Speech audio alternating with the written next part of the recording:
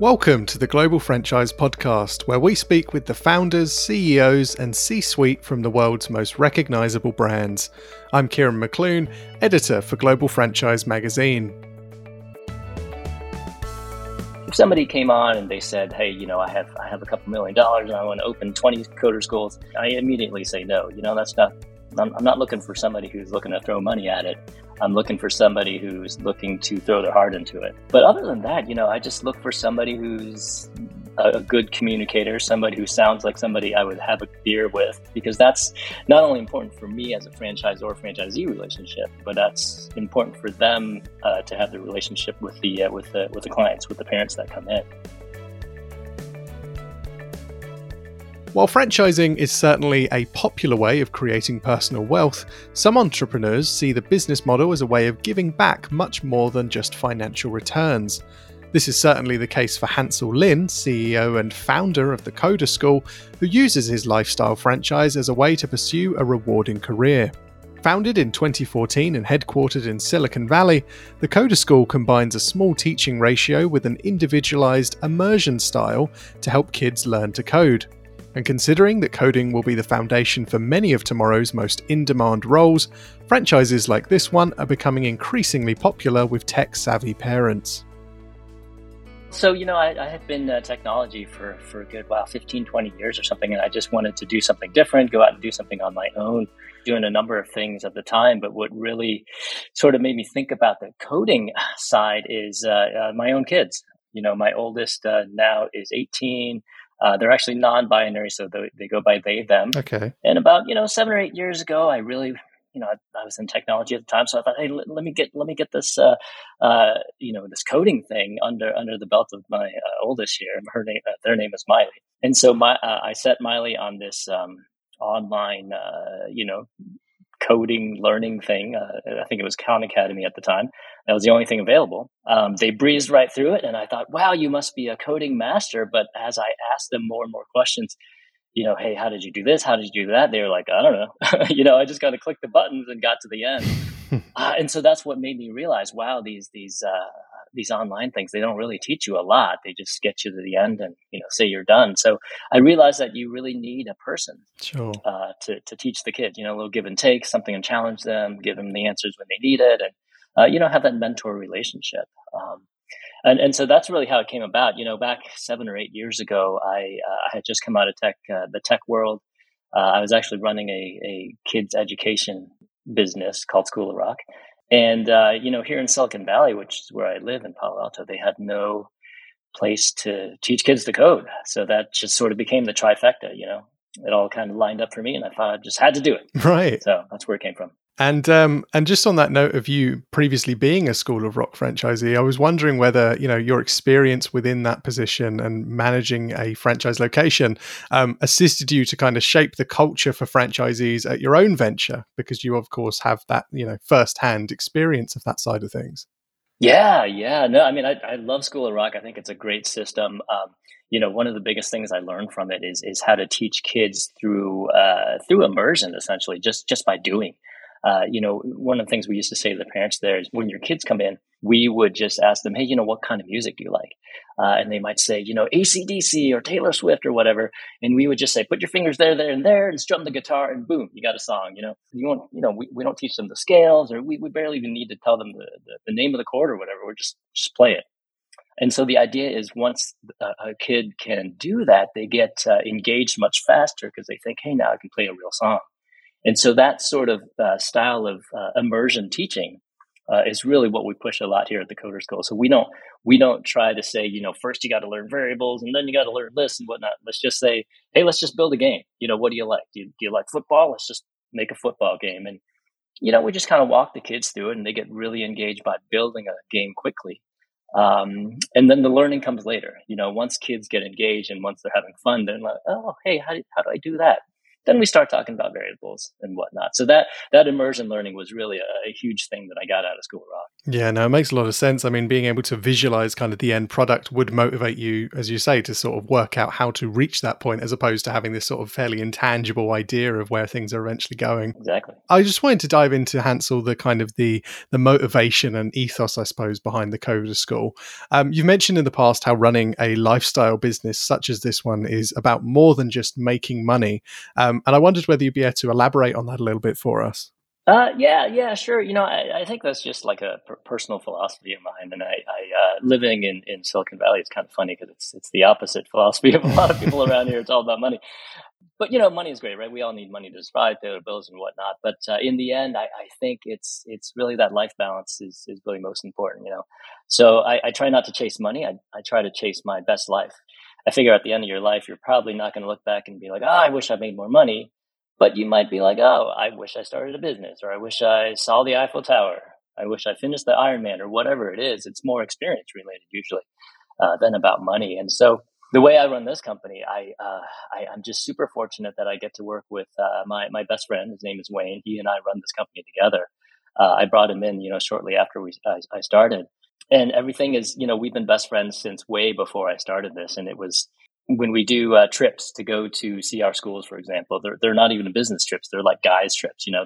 We go to New York and we're like, hey, let's go see the Statue of Liberty before we go, go talk to the guys at the school. So that kind of lifestyle is huge. And every once in a while we'll have an investor come to us and say, hey, do you want to take some chips off the table? Interested in buying you guys, that kind of thing.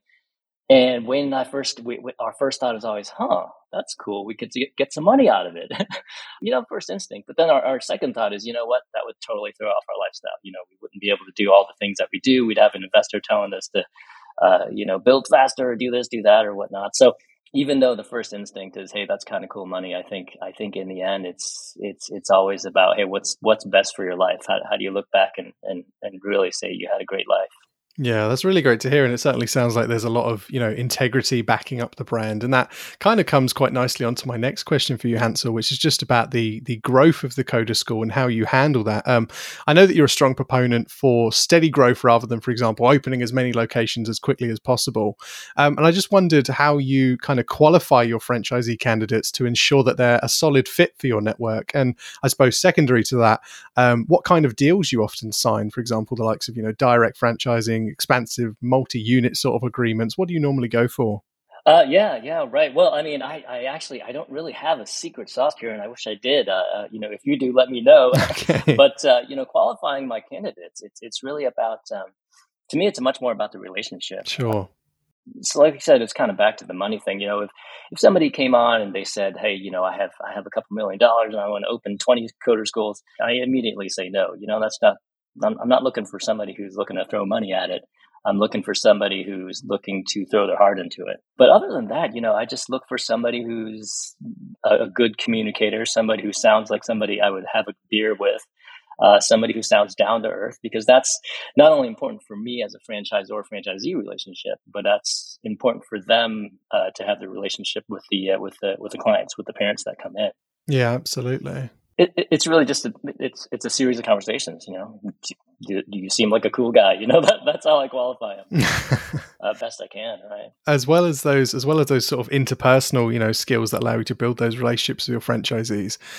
Do you find that most of your operators have this sort of pre-existing understanding of coding, or is that something that can be sort of taught as they come on board? Well, the best part is, so it's actually. It's not really a technology business in that sense. We're more of a staffing business, right? So our owners don't necessarily do the teaching. We hire folks to do the teaching, right? So, but our owners need to, they need to know enough technology to be dangerous, right? So we can teach them. We teach them all the languages, what they mean, and the buzzwords. But we don't teach them how to code, and you don't need to know it, right? They're at a sales level. Yeah. So I'd say well over half of our owners are not technical. But they're just good people and they're good business people.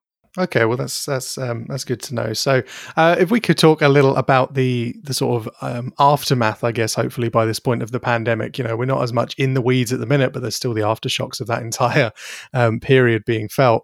Was the Coder School the kind of concept that was able to continue remotely during the pandemic, or were you forced to sort of change or pause your operations during the last few years? Well, certainly, I think like almost every business out there, we were forced to change, right? Because the world changed. Sure. Lucky for us, our core philosophy is that the way we teach kids is very custom. So this immersion style requires a very low ratio. So we only have 2 kids to every one code coach, which is what we call our instructors. And so because we have such a low ratio, we were able to go online and teach with Zoom fairly seamlessly. Now, parents, of course, were freaking out, right? Just like we all were. Nobody knew what was going to go on with the pandemic. And so certainly we lost a good deal of business. But the product was pretty similar. And so once the parents figured out, hey, this pandemic is what it is, and it's going to be with us for a while, we started getting them back. And a lot of times we were just teaching, everybody online. There's a good chunk of time where all of our thousands of students were being taught to online only. So we're trying to shift back from that now. We've always felt like physical, in-person teaching is the best way to go. But we'll always have this online teaching with this, small ratio pretty much forever. And tech and franchising are two worlds, Hansel, that are, increasingly combining. On this podcast, we've spoken to lots of operators from industries very different to your own who have been integrating technology further with their franchise. But your business, of course, theCoderSchool, by its sheer nature, is kind of built entirely on, or at least with technology in mind. And I was wondering what kind of digital features you might have incorporated to make the lives of your franchisees easier. For example, the likes of, bespoke CRM systems or class management systems, sort of things like that. Yeah. And I kind of have a twofold answer to that. I think first is that a lot of folks think of us as very sort of tech-centric business or something built on technology. And the fact is we are actually the opposite of that. The way we train our folks, actually, one of the first training slides we have is that we're not a technology company. We're a brick and mortar. So we kind of go backwards in time. I think of like the time when back way in the day, you'd go into a grocery store and there'd be somebody a clerk who's like, hey, what would you like? And you say, can of beans or whatever. And they say, well, you can have this can of beans or that can of beans. And they like explain the differences. That's kind of who we are, versus, today you have those Amazon Go stores. You don't even have a clerk. You just walk in and out. That's not what we are, right? We're back to the brick and mortar where it's all about the relationship. Let's meet somebody at the school. Let's talk to the parent. Let's explain everything, and have it not based on technology. So we really are. I feel like we're really more of a brick and mortar kind of business. On the other side of it, the back end, right, where we're not talking to the parents, that is all based on a lot of technology, like any franchise, right? The CRM systems, all kinds of stuff back there. I'm lucky in the sense that I'm a coder myself, and so is my business partner, Wayne. And almost all the utilities now that we use are in-house coded, custom utilities. And so, CRM systems, for example, we have a custom one that's specifically made for the way we have our relationships with our clients and the way our business works, versus something like a Salesforce.com or a Zoho where we would buy it. It's very generic, right? And so part of my reasoning was, hey, let's get something that's very specific to our workflow. And hey, since I coded it, I can change it to whatever, fits us best. So I think that ability to sort of make our own, utilities using technology to help our franchisees, I think is really powerful. Yeah, no, I imagine a lot of franchisors would, wish for the ability to be able to just create their own CRMs. That's certainly a beneficial position that you're in there. My last question for you, Hansel, was just kind of looking at the future of the industry for the rest of the months this year and ahead. Do you think that the pandemic has fundamentally changed the education franchise landscape, or do you think that we'll kind of see a return to the status quo established in those far off pre-pandemic years? Yeah, I think the education landscape is getting pretty close to what it was before. I personally think as parents, it's all about the kids. We're all about family, and if we have disposable income, we're probably going to spend it on our kids. So we're seeing that bounce back now. I hope that one of the things that came out of the pandemic is this a little bit more of a focus on tech, right? One of the reasons we all, did okay during the pandemic is technology. We're able to Zoom a lot more. People can work online. All that stuff is made possible because of coders. Some coder somewhere coded Zoom. Otherwise we couldn't meet. We couldn't do this podcast, right? I'm across the world from you. So what I hope is that pandemic has really pushed that message to people to say, hey, technology is that important. It's going to solve worldwide problems. And so to have our kids not know it is kind of crazy because there's going to be even more and more technology, as time goes on. Yeah. So that's why there's such a big push, I think, for technology for kids. So hopefully this helps. Yeah, absolutely. Well, thank you very much again, Hansel, for joining us today, and very excited to see what's next from you guys in the months ahead. Awesome. Thanks so much, Garen, for inviting me on. One of the most surprising things I learned during our conversation with Hansel was that he wouldn't classify theCoderSchool as a tech business. His categorization of the brand as a brick-and-mortar people-first business really showcases the importance of human connections, even within a brand that, from the outside, would appear almost entirely based on the digital world.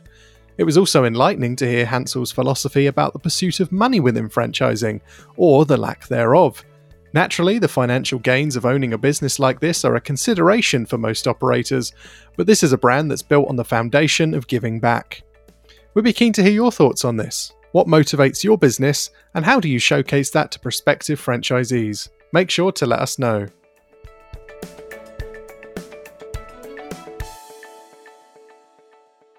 If you like the podcast, subscribe and recommend it to your friends and colleagues.